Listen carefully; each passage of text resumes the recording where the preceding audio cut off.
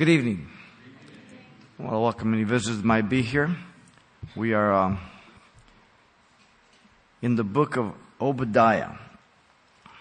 So if you have a Bible, I want you to turn to the book of Obadiah. Obadiah has only one chapter, as you know, and we've done a full introduction to the book, which has helped us to understand some important things about Obadiah. He spoke somewhere about 845, the earliest prophet. The Edomites were descendants of Esau, as we saw, who was the twin of his brother Jacob, that God identified as two nations while they were still in Rebekah's womb in Genesis 25, 20-23. And when Paul deals with Jacob and Esau in Romans 9 about Jacob have I loved, but Esau have I hated, he's quoting Malachi, and Malachi is quoting Genesis 25. So it's talking about national choosing, not individual salvation of an individual predestined. So the context is always distorted by Calvinists. It is two nations, not individual salvation. So it makes a big difference when you approach the text from its contextual meaning. And so it's important. Now in retaliation, as you know, Esau married heathen wives, knowing it would be displeasing to his father, Isaac, and his mother, Rebekah. And then he married also the daughter of Ishmael in Genesis 28, 6 and 9. And Jacob left for 20 years, thinking it would be just for a few weeks or so. And at the advice of his mother, she never got to see him. And he went through the university of Uncle Laban, came back by God's directions in fear. God was faithful, thinking his brother Esau was going to kill him. He fell on his neck crying, and there was a seeming reconciliation without there being a true conciliation. And the hatred just continued on from their two nations, as history tells, and we've gone over that. And so we want to work through this one chapter. And chapter 1 here, verse 1 through 16, gives us the prophetic vision of the destruction of Edom. And so verse 1 through 9, we have the doom of Edom. And the first 4 verses, we have the certainty of that doom. And he says, the vision of Obadiah, thus saith the Lord God concerning Edom, we have heard a report from the Lord, and a messenger has been sent among the nations, saying, arise and let us rise up against her for battle. So, verse 1 here, God gave to Obadiah this vision while he's awake. In contrast to what we said, when a person's asleep, he has no real genealogy, as we pointed out. He's not like the other prophets, but God gives him this vision, and it's directly from the Lord, and it's concerning Edom, the nation, who was followed through the original ancestor, which is Esau. Sometimes it's Mount Seir, we'll see. Edom means red, and Esau means hairy, and then the lentils that he ate, and it all ties together. And as we've gone through the introduction, now he's called a seer also through the scriptures because they saw the visions. You see Samuel, you see the prophet Gad, also called a seer. And here Obadiah is one of the 12 minor prophets and one of the 9 pre-exilic prophets. The other 3 are post-exilic, which are Haggai, Zechariah, and Malachi. And so we're just working our way through the minor prophets. But notice here that it is God who began to stir up the nations against Edom. We see many things going on right now in the latter days. We see Russia intervening. We see Iran. We see China and all this. I just wonder how much God's hand is in a lot of this. You understand? God moved Babylon to conquer Israel. God moved Medo-Persia. He prophesied about the head of gold, Babylon, Medo-Persia, the shoulders and arms of silver, Greece, the belly of brass, Rome, the legs of iron. The ultimate 10-nation confederacy, the feet of iron and clay. Now, God is in control, and God tells the end from the beginning because He knows everything. He can't learn anything. And He can declare things before they happen, so when they happen, you know He's God. But He does not force the person to do the evil. He just knows the evil people will do. Are we clear on that? Because if God forces a person to do the evil, how can He hold him responsible for the evil that He's going to judge him if God made him do it? All right? Real simple. It's not that difficult. Okay? And that keeps things clean. Now, there is no reference to reigning kings, I said, north or south, so we don't know the date, but around 845. And we have heard a report, Obadiah and others. They're not mentioned to us, but somebody else, this is a familiar thing, that God's going to judge Edom. He had a long reputation, and God sent out messengers among the nations to come against Edom. There in verse 1. Whether they were angelic, whether they were men that God was using, we're not told. But again, God is in control. Remember, God appeared to Joseph in a dream, right? God appeared to Joseph again, come back, to Nazareth from there, okay? I mean, God does all these things.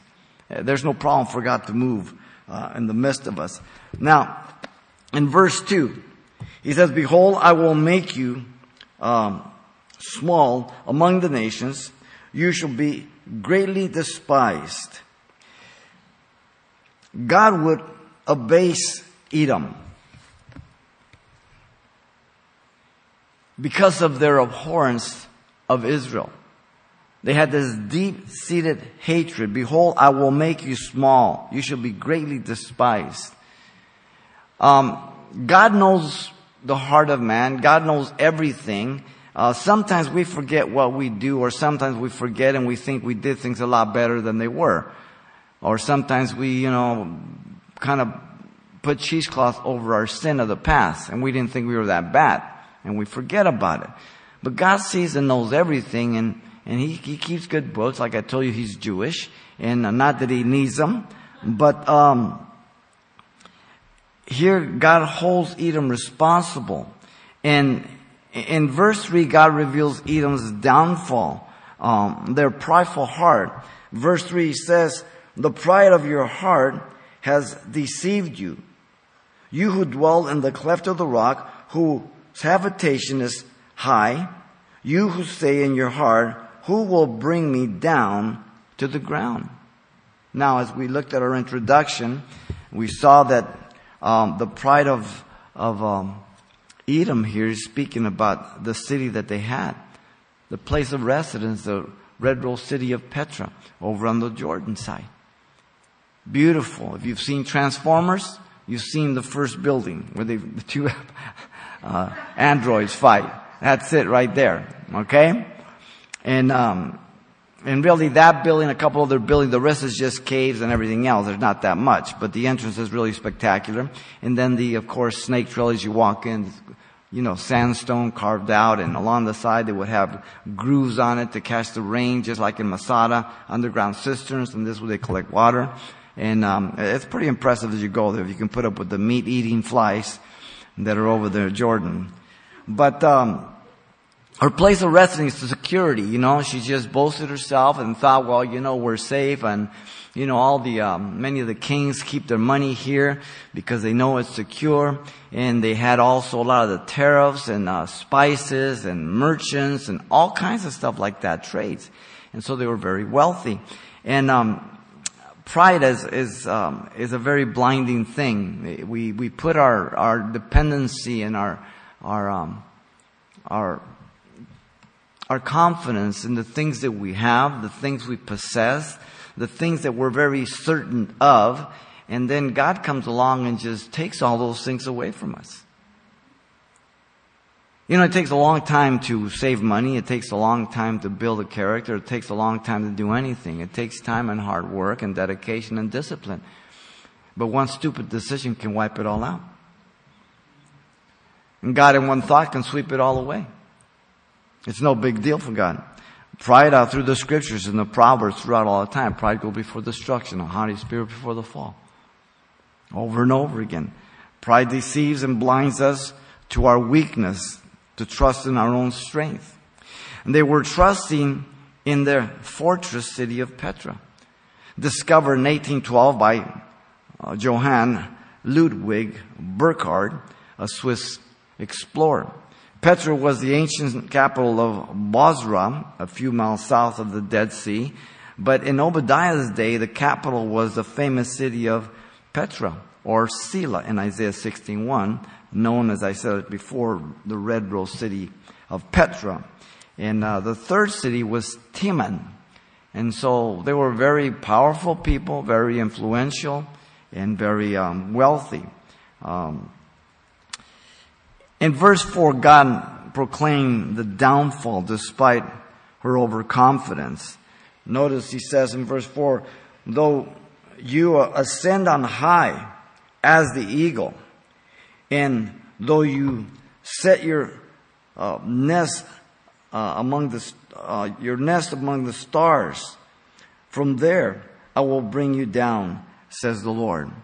And so here again, the words in the language is that of self-exaltation and everything. Here, the symbol of the eagle, it's a symbol of deity.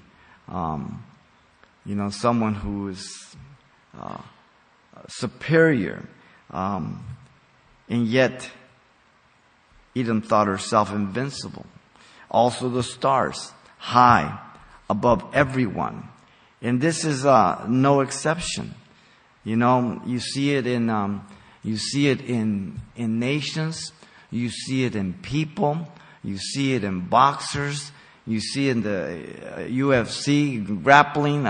That Ronda girl, she's beautiful and tough and talented, and just boasted. And somebody just cleaned their clock. There's always someone better. There's always someone hungrier than you. You know what I mean? And it's just amazing. You think that the human race would learn from all the history and all the experience, but nah, we don't. Not at all. God dwells far above the stars and the eagles. He would bring Edom down personally. It says the Lord Yahweh, all capital letters. And so there is nothing that God cannot overcome. No one is beyond the reach of God.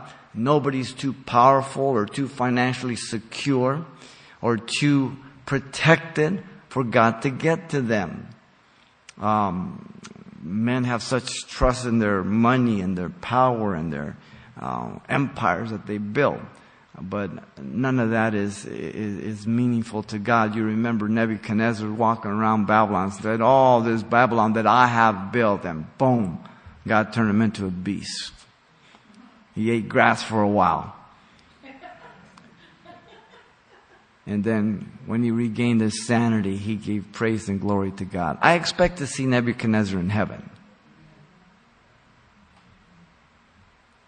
But he was a hard nut to crack.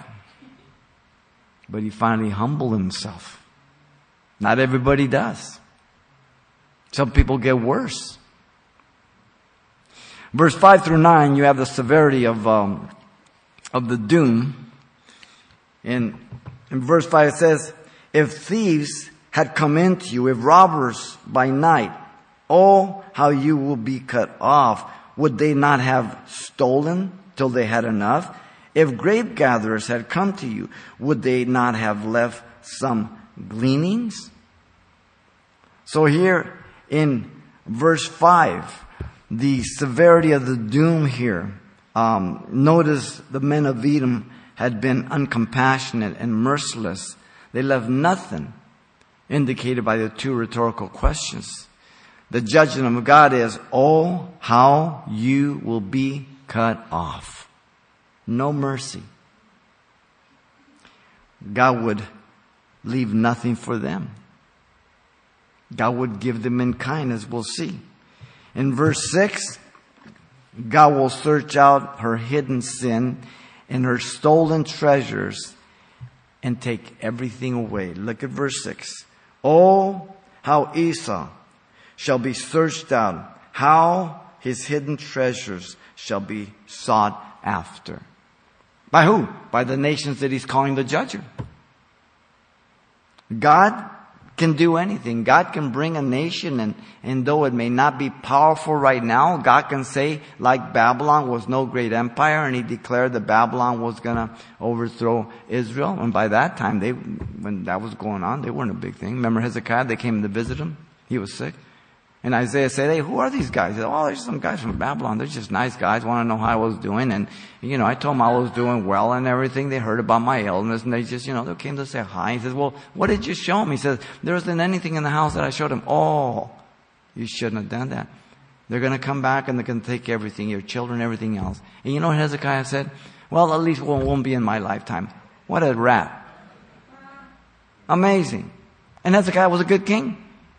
But what a crazy statement. As long as he was okay, he wasn't concerned about his children, his grandchildren, as long as I'm going to make it okay. And Babylon did exactly that. Exactly that. God knows everything people do, everything that goes on. In verse 7, God declared that those they knew would turn on them. Look at verse 7. He says, all the men in your confederacy shall force you to the border. The men at peace with you shall deceive you and prevail against you. Those who eat your bread shall lay a trap for you. No one is aware of it. And so here in verse 7, notice those aligned with them would press them to their borders. So they would be treacherous to them. Those who were at peace with them would deceive them and prevail against them. Those who ate with them would plot against them, kind of like Judas Iscariot. The Edomites wouldn't even know it. That's the worst form of betrayal. Someone you trust, someone that's your friend, someone that's close, your brother, your friend, your mother, your father, your brother, your sister, your wife, your husband. Someone close to you. Remember, David was betrayed by Ahithophel to his own fault, because Ahithophel was the great-grandfather of Bathsheba. And when Ahithophel fell to be in company with Absalom and betrayed David, it says about Ahithophel, if it would have been an enemy, I could have endured it. But he was my closest of friend. We took sweet counsel together. We went into the house of the Lord. But David was not innocent, because David was only thinking about himself. And therefore, he actually is responsible for the downfall of Ahithophel to an extent, because he provoked him by his sin. He knew who she was in relationship to him. So it's incredible the things that people sometimes get away. This kind of stuff happens in churches. People come in, they think they're cool, and guys are coming out in the world and they're looking for girls, and they just kind of start, thinking it's a fishing hole, or people come in to rip people off, whatever. And if pastors and elders aren't vigilant and they aren't praying and the body's not grounded, that people get over on people. But even if all the vigilance is there, God knows, and God will deal with that. No one gets away with anything. In verse 8, God would destroy the wise men from Edom and their intellectual population. Notice in verse 8, will I not in that day, says the Lord, even destroy the wise men from Edom, and understanding from the mountains of Esau. So they were known for their shrewdness, for their intellect to an extent. And God says, I will remove all that. Now, it is interesting in the book of Jeremiah or Isaiah, if you read in the opening chapters, God says, I'm going to judge Israel. And this is how He's doing it. I'm going to take away your mighty men, your wise men, all your merchants, and I'm going to hand you over to women and foolish young men. I beg you to examine who is in charge of the majority of America today. women and foolish young men. God has removed many of the wisdom of mighty men, of leaders, of everything. It's part of God's judgment, ladies and gentlemen. There is an order, male and female, the man being the head. That does not mean I am not a chauvinist pig. I'm not saying that women have to stay pregnant at home. That's not what I'm saying. What I'm saying is God has set an order, and when we move out of that natural order, then we own all the consequences. And for the most part, America moved away progressively very slow, and then in World War II a little more, and then after the 60s it just erupted. The 70s put everything to shame, and from there it was downhill. Once the country found out there was a double income in 1977, everything went up twice as much. I bought my first house in 1974, 1,200 foot square house, 3-bedroom, bath and a half, living room, dinette with a kitchen, double garage, block fence, backyard, front yard, nice, in Covina for $22,500. 3 years later, when the double income kicked in, I sold that house for $40,000. Because America said, now there's women working. Now we can demand it. Women were excited to go to work. Now they're not. Now they have to go to work. There's a big difference. When you choose to do something, it's fun. When you have to do something, the fun is over. And so all those consequences of no-fault divorce, of the relationship between men and women just living together, of younger people staying single longer, having more baggage, being in the world longer, having more destruction, waiting longer to get married, the homosexual agenda, all of that, we own it. The consequences are ours. You cannot get away from it. And so,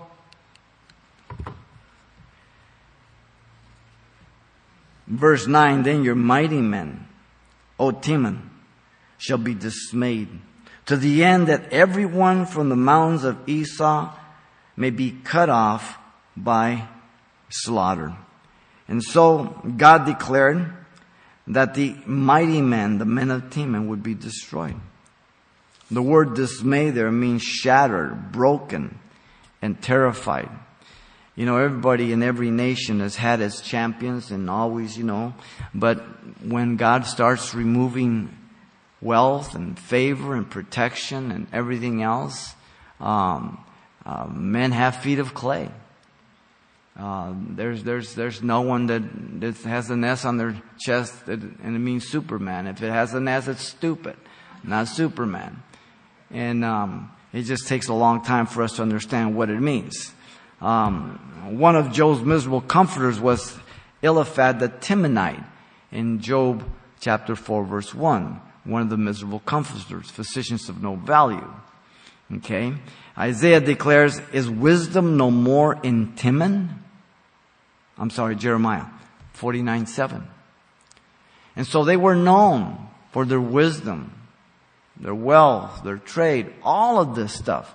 And that's all false security. That's all just stubble. Now, none of that is wrong in and of itself. If you're walking with God, you're trusting God, you're handing it to God, you're asking for wisdom, direction, you're obeying the Lord, God can use that stuff. But you get yourself away from God, then all those things around you, whether it be money, whether it be intellect, whether it be social influence, whatever it is, it'll become corrupt and it'll destroy people. I don't know if you've ever seen some of the programs on people who have won the lottery. There might be 1 in 1,000 that have been able to handle it. In fact, one of my friends from school, he's a little older than I was, he won the lottery and he handled it. He stayed working and his wife, and they drove a bus for the schools and they handled it pretty good. But the majority of them, they're broke within 3-5 years. Because all of a sudden you got relatives coming out of the woodwork. And you just blow things. You buy a car, you buy a house, you take this thing, this and that, and somebody comes by and say, I can help you double your money investment. They rip you off. And Because you've never worked for it, so you don't know how to handle it. There's nothing better than hard work, earned money. You'll know exactly how to handle it. You will pray before you invest. You will pray before you buy. Because you've worked hard for it. But if you are just given the money, it doesn't cost you.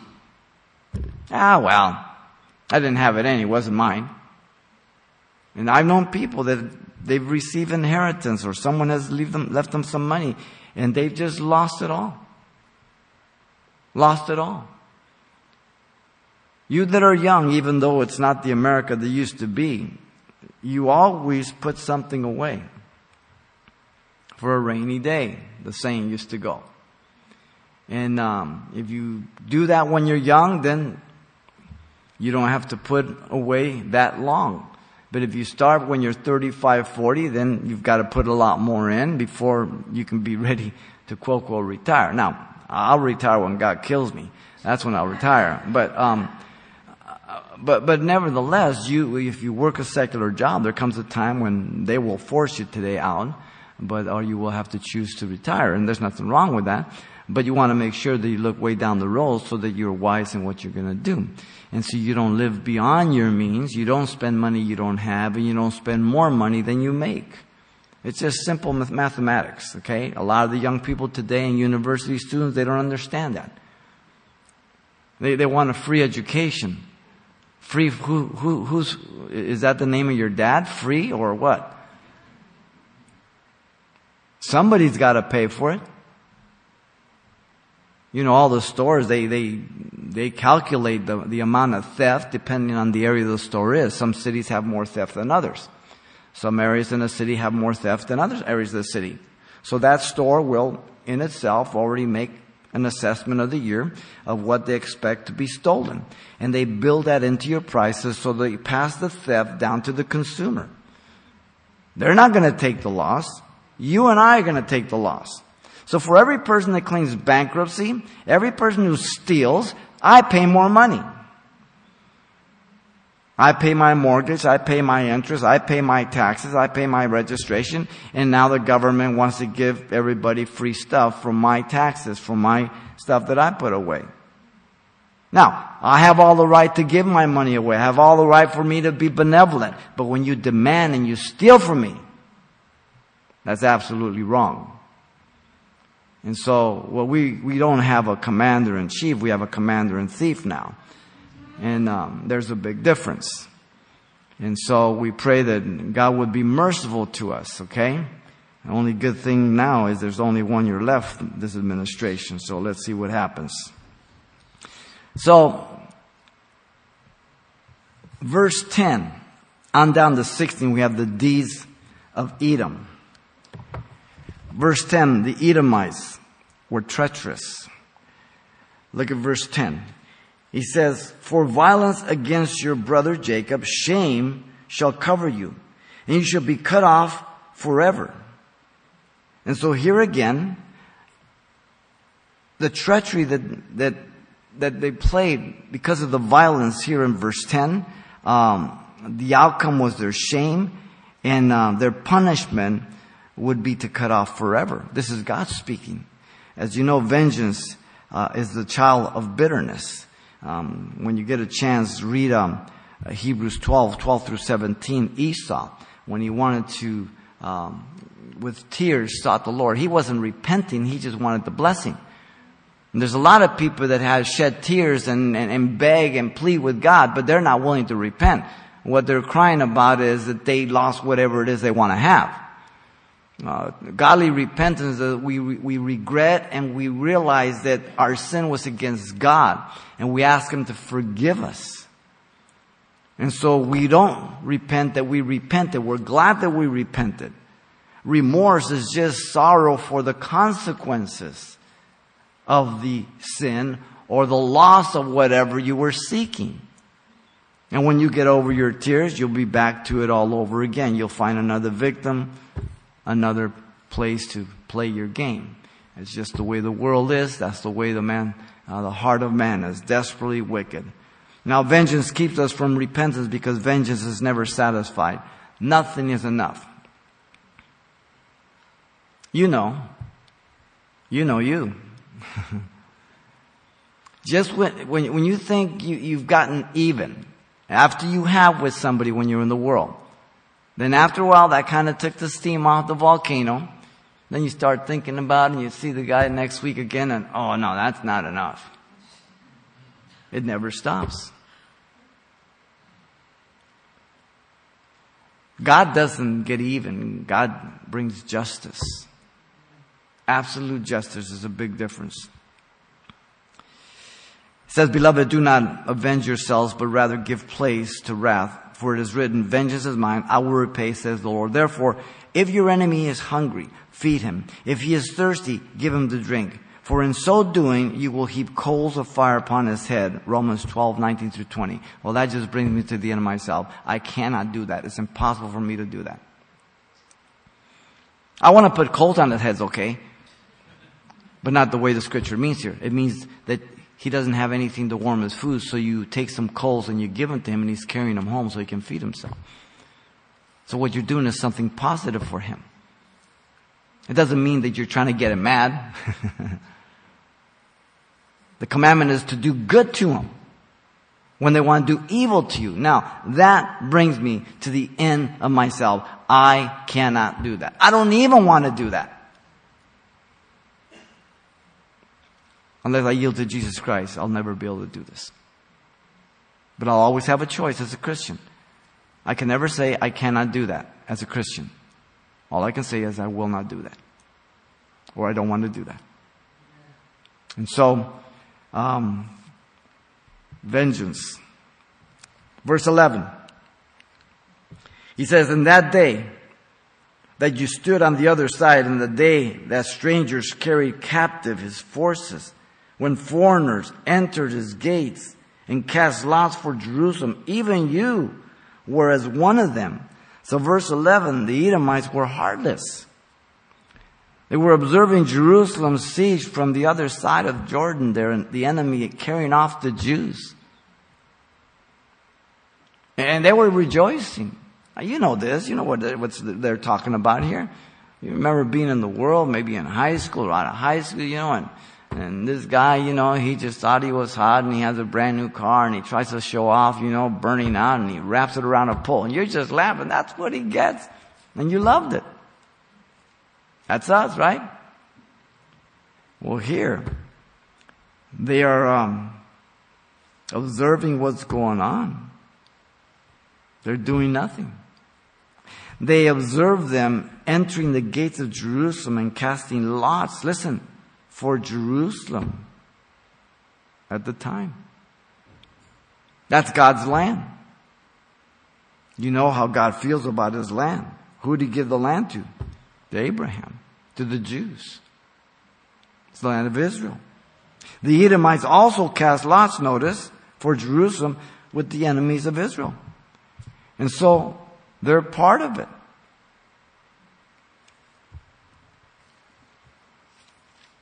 God wasn't going along with it. Notice in verse 12, God rebuked the Edomites for being pleased and delighted over the horrible plight of Judah. Look at verse 12. Verse 12, he says, But you should not have gazed on the day of your brother, in that day of his captivity, nor should you have rejoiced over the children of Judah in the day of their destruction, nor should you have spoken proudly in the day of distress. So verse 12 here, they were gazing and gloating over the captivity of the captives being taken, rejoicing over Judah's destruction. They spoke proudly in that day as they were being distressed. So we're not to rejoice over evil. We're to be like our Heavenly Father. We're to repay good for evil. You see, if you look at the commandments of Jesus Christ and what he says, doggone it, I am sunk in a hole. I mean, he asks not some difficult things. Jesus asks of you and me the most impossible things. so that I depend upon Him. It isn't joining a club of good old boys. If there was a name for our club, I would call it the Club of Death that results in life. Because when you die, then you're the first to live and everybody else around you. But if you don't die, nobody lives. Pick up your cross. But before you can do that, you've got to deny yourself, lose sight of yourself, and then follow Him every day. Every day I got to pick up that cross. Every day. Verse 13, God rebuked the Edomites again for being without compassion. Look at 13. He says, behold, the days are coming, says the Lord, when the plowman, I went over to Amen. Verse 13, fold it over on me. Verse 13 says, you should not have entered the gate of my people in the day of their calamity. Indeed, you should not have gazed at their affliction in the day of their calamity, nor laid hands on their substance in the day of their calamity. So here again, uncompassionate. As if you are driving down the street and you see somebody get hit and you pull over and you get out just to kick them and get back in the car. Rather than helping them. Somebody gets mugged out here on the sidewalk and you think a guy stopped and you think he's going to help and he pickpockets him, gets in his car and leaves. That's not far-fetched today. This is the same kind of stuff we're talking about here. Look at 14. You should not have stood at the crossroads to cut off those among them who escape, nor should you have delivered up those among them who remain in the day of distress. And so, the Edomites were betrayers, verse 14. They stood at the crossroads. They stopped those who were escaping. Like the shooting in France. Can you imagine people trying to get out and somebody would just hold them and turn them back? Or someone's in a burning building and somebody holds them and throws them back in? That's what we're talking about here. They shouldn't have handed them over, those who were left in the city, over to the enemy. Or those who were just scattered about. So in other words, they were complicit with rounding them up. They're brothers. They're related as nations. No love. No mercy at all. And so in verse 15 and 16, the deeds of Edom would be recompensed. Look at 15. He said, for the day of the Lord upon all nations is near. As you have done, it shall be done to you. Your reprisal shall return upon your own head. Now, verse 15, Ezekiel confirms this, Ezekiel 25, 12 through 13. And the proclamation is twofold, short-term and long-term for the tribulation and great tribulation. He's talking about near here, what's going on, but also all the way to the latter days, the day of the Lord. That's the day of wrath, the day of tribulation, the day of distress, the day of darkness. Joel is a prophet of the day of the Lord. We've seen it in Hosea, we've seen it in Joel, we've seen it in Amos. Now we're seeing it here. The day is that day of God's wrath. And all nations are included. The principle of sowing and reaping is proclaimed throughout the scriptures. Galatians 6, 7 through 8. God was not mocked. Whatever man sows, that he shall also reap. If you sow to the flesh, you reap corruption. If you sow to the spirit, you reap everlasting life. And all of us understand this. When you're in the world, you're deceived by sin, by your emotions, by people, by influence. So you do things that you don't think, especially when you're young. You think, it won't affect me, it doesn't matter. And then you get old and you realize, oh shoot. And you realize how much you gave up.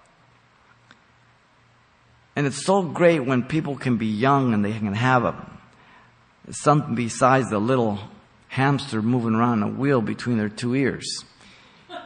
And they can seek the Lord and follow the Lord and keep themselves and settle for the best.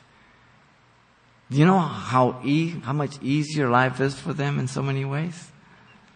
Now, regardless of our past, God is more than sufficient. I'm just saying from the human perspective. There's less baggage, less ammunition, less consequences. There's enough trouble in life. You don't have to add to it. Be patient. Trouble will come. Disappointment will come. Tragedy will come in all of our lives. We don't have to add to it. And so the principle of sowing and reaping. Now Edom had celebrated and drank on Mount Zion, but to their own destruction. And so the nations at the end of the Great Tribulation will do the same. Look at verse 16. He says, for you drank on my holy mountain, you shall, so shall all the nations drink continually. Yes, they shall drink and swallow, and they shall be as though they had never been. Utter destruction. They celebrate with drink. You know, alcohol is a big problem in our nation. We've seen it through the minor prophets, through Hosea, through Amos, through Joel. It keeps coming up. And that's the way the world is. I remember, I didn't go anywhere without drinking. I mean, even when I drove, I had a beer in my car. I wasn't born again. I drive down Baldwin Park Boulevard in Baldwin Park, and I come across St. John's Catholic Church, and I put my beer down, cross myself, and then when I pass the church, I drink. No big deal. Because I can separate my religiosity from my life. No big deal. Alcohol just destroys you. It does more harm than anything else. And so, they're celebrating their victory, if you will. And yet, how many people have destroyed their lives through drink? How many things have they committed and everything because of alcohol? And it just destroys so much. It's amazing. Verse 17 down to 21, we saw in depth this morning the prophetic vision of the salvation of Israel. It's talking about the millennial kingdom. The remnant of Israel indicates those who will believe in Jesus Christ at the return of Jesus Christ to the earth. That's at the end of the tribulation period. That's to set up the millennial kingdom. Israel will be saved on Mount Zion. Look at verse 17. Verse 17 says, but on Mount Zion there shall be deliverance, and there shall be holiness. The house of Jacob shall possess their possession. Now, it's in contrast, but on Mount Zion. The contrast is between the last verse, verse 16, which is what's going on with Edom. It's in contrast to them, and it's looking to the Great Tribulation to set up the millennial. So the same judgment for the future, the same area over on the Jordanian side. Okay? And that's the parallel there. Mount Zion, that's the whole area there, the city of David. Those of you who've gone to Israel with us, we're sitting on the Mount of Olives right here. Over there, the back doors is the Temple Mount, the Valley of Kidron between these two. Okay? This is the Mount of Olives I'm on. Zion is the hill of Ophel. The old city of David goes downhill way down there. And then the temple Solomon built up there. And that whole thing is Zion. Okay? Mount Zion. And Zechariah 14:4 says that Jesus will descend from heaven. His foot will touch the Mount of Olives, and it will split in two. And there will be a great fountain flow from Jerusalem, one to the Dead Sea, to revive it. And there'll be fish there, as there's never been there. That's why it's called the Dead Sea. And some of you have gone there and floated, because it's so much salt and oil that you can't sink.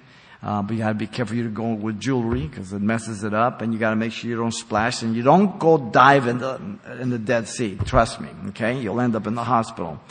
And then the other one will go to the Mediterranean Sea.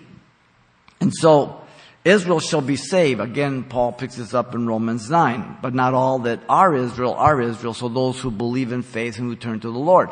Jesus said to Jerusalem, rejecting them after he cried over Jerusalem, he says, how many times I wanted to gather you as a hen gathers her chicks on her wings, but you would not. So now I leave unto you desolate, and you shall not see me again until you say, blessed is he who comes in the name of the Lord. God is not through with Israel. I reject, and we as Calvary Chapel reject replacement theology. We are not spiritual Israel. God is not through with Israel. The church is the bride of Christ, a virgin waiting for a wedding, Jew and Gentile, one in Christ. No Scythian, barbarian, male, female, bond, free, no distinction. We're one in Christ. The old covenant, you have the wife who's been put away by unfaithfulness, and it's Jewish nation with a few proselytes that went in. Okay? The Old Testament is centrifugal or centripetal. It comes in.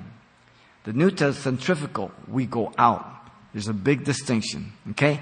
Israel is looking for an earthly kingdom. We talked about it this morning. We, the church, are looking for a heavenly kingdom. There's another distinction. I didn't bring that out this morning, but you can tag that on. Now, God will protect Israel during the Antichrist. As you know, Daniel 9:27, they will make a covenant with the Antichrist. And that's right after the attack of Russia upon Israel, Ezekiel 38 and 39. The first 3.5 years will be peace and safety, but false. The Antichrist will give them everything, build their temple and everything. Then 2 Thessalonians chapter 1, verse 1 through 12, he goes into the temple, he declares himself God, demands everybody worship him, take a mark on the right hand of the forehead, and whoever doesn't is beheaded. Israel at that time, Revelation 12:6 says, she will flee to the wilderness. Isaiah 16:1. Petra. The first 4 verses of Isaiah 16. Where God will hide Israel there. Protect her. As he returns and he comes back and he destroys the armies at the Battle of Armageddon, then he will gather all the Jews from the world, and they will enter the kingdom. And the kingdom is established for Israel to regain and occupy all the land that was given to Abraham in the Old Testament. All the promises, all the blessings, everything. That's why the disciples kept asking Jesus, are you now going to restore the kingdom? Because they knew only the present age and the age to come, the millennium came. They didn't realize the church. It was after the day of Pentecost they realized it. And so,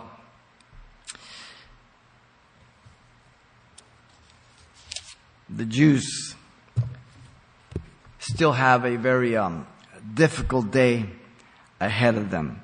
And Zechariah says that 2 of 3 Jews will die at the hand of the Antichrist. That is horrible. 2 of 3 Jews will die at the hand of the Antichrist. Verse 18 says, the house of Jacob shall be a fire, and the house of Joseph a flame. But the house of Esau shall be stubble. They shall kindle them and devour them, and no survivor shall remain of the house of Esau, for the Lord has spoken. So the judgment that will come, God is the one who's dealing with them. Very, very clean. In 19, down to 20, Israel will possess the land. 19, he says, the south shall possess the mountains of Esau. So that's east of the Jordan River, modern day Jordan. You had Ammon, you had Moab, and then you had Edom from the top down. And then at the very bottom you have Mount Sinai, where Moses went. It's in Arabia, not over in the peninsula of Sinai where all your Bible maps have them. So turn your back, get your maps, put a circle, put a slash. That is not where Mount Sinai is. Mount Sinai is in Arabia. Read the book of Galatians. Midia is where Moses went when he left Egypt. That's where the mountain is. And if you go on YouTube and get a video there, Mountain on Fire, and get the video, and you'll see it, and you'll blow your mind. The altar, everything that's there. They have fence around it. Nobody's allowed to go in there and everything else. You look at the crossing of the Red Sea. Pick up the video also there on YouTube. It'll show you the crossing. It'll show you chariot wheels at the bottom of the Red Sea, because you have two. You have the Suez Canal. You have Aqaba on the other side. So by where Eilat is. And so it's interesting, all the stuff that we're finding now. And so here again, the possessing of the land. In the lowlands shall possess Philistia, which is the Philistines down in Gaza Strip, down that area where all the trouble is. They shall possess the fields of Ephraim, the territory there, in north of Jerusalem, and the fields of Samaria. Samaria is between Galilee and Judah. And that's where Jesus said, I must need go through Samaria, because the Jews would go over to Jordan, cross it, and go up, and then shake the dust off their feet, and then go to Galilee. Or they would come down the Via Maris, down the sea, or the King's Highway over the Jordan side. Those two highways are still in use today, both of them. And so, Benjamin shall possess Gilead. Gilead is on the north side of the Jordanian side, towards the north. That's where the 2.5 tribes of Israel were in that region. And then the captives of the host of the children of Israel shall possess the land of Canaanites. Okay? Not Palestinians, but Canaanite. It was the land of Canaan, the Canaanites, the Hittites, the Jebusites, all those ites. Okay? And then it became the land of Israel. The land of Palestine, or Palestinia, was named by the Romans to insult the Jews after they salted the land, 132, 135.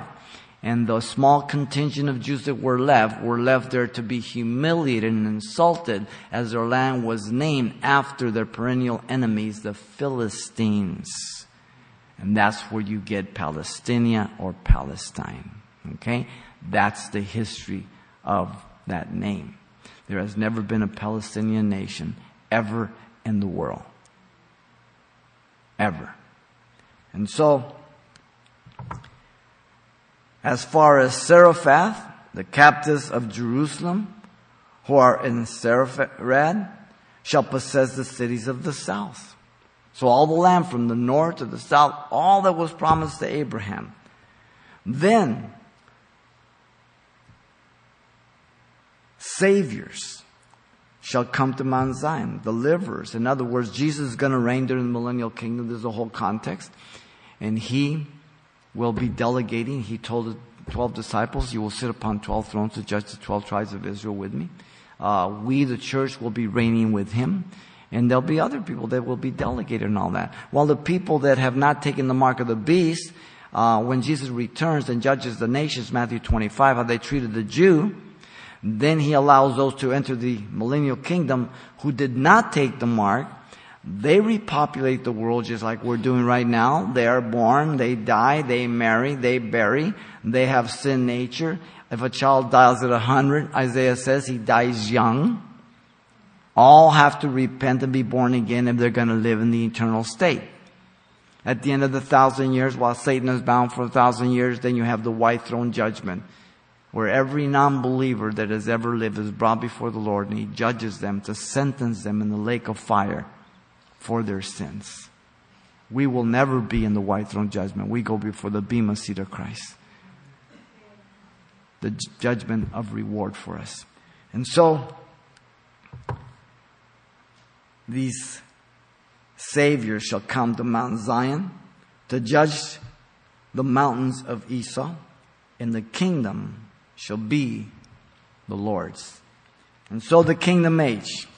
If you were here when we did our series on the millennial kingdom, you learn all the details about the temple, the sacrifice, the government, the land, the division, all the things. And it's an incredible. There's more material on the millennial kingdom than many other topics. And yet hardly any of the church ever teaches on the millennial kingdom. There's just all over. There's just a lot of stuff.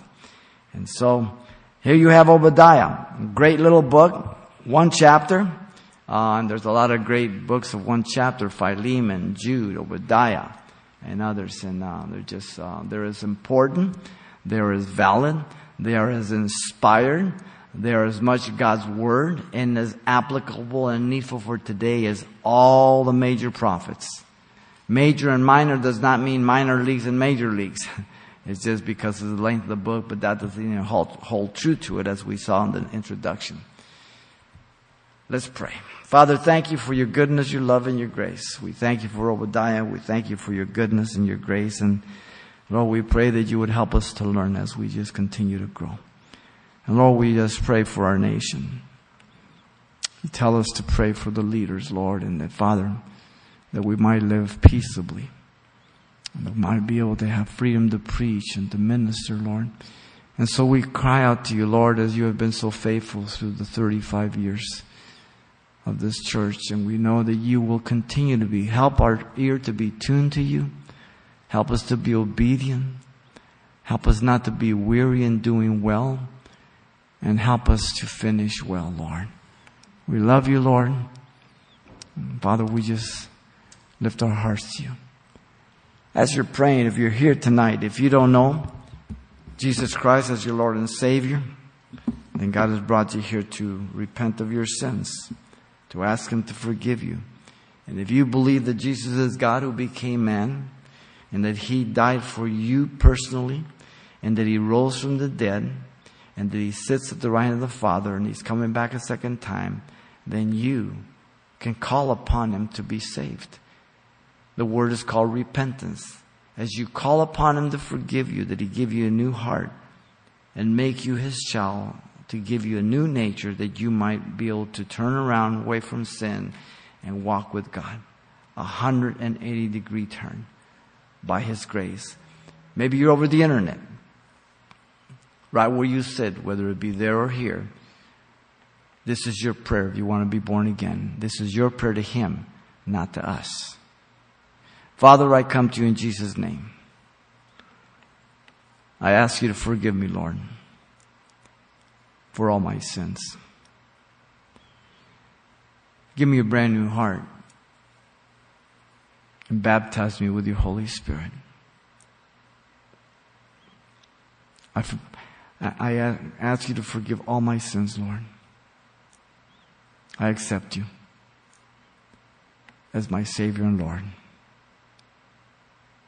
In Jesus' name I pray. Amen. If you made that decision, we want to welcome you to the family. John will meet you to my right. You're led by that door. He'll give you a Bible absolutely free. Share some important things for your growth and encourage you to fellowship with the church.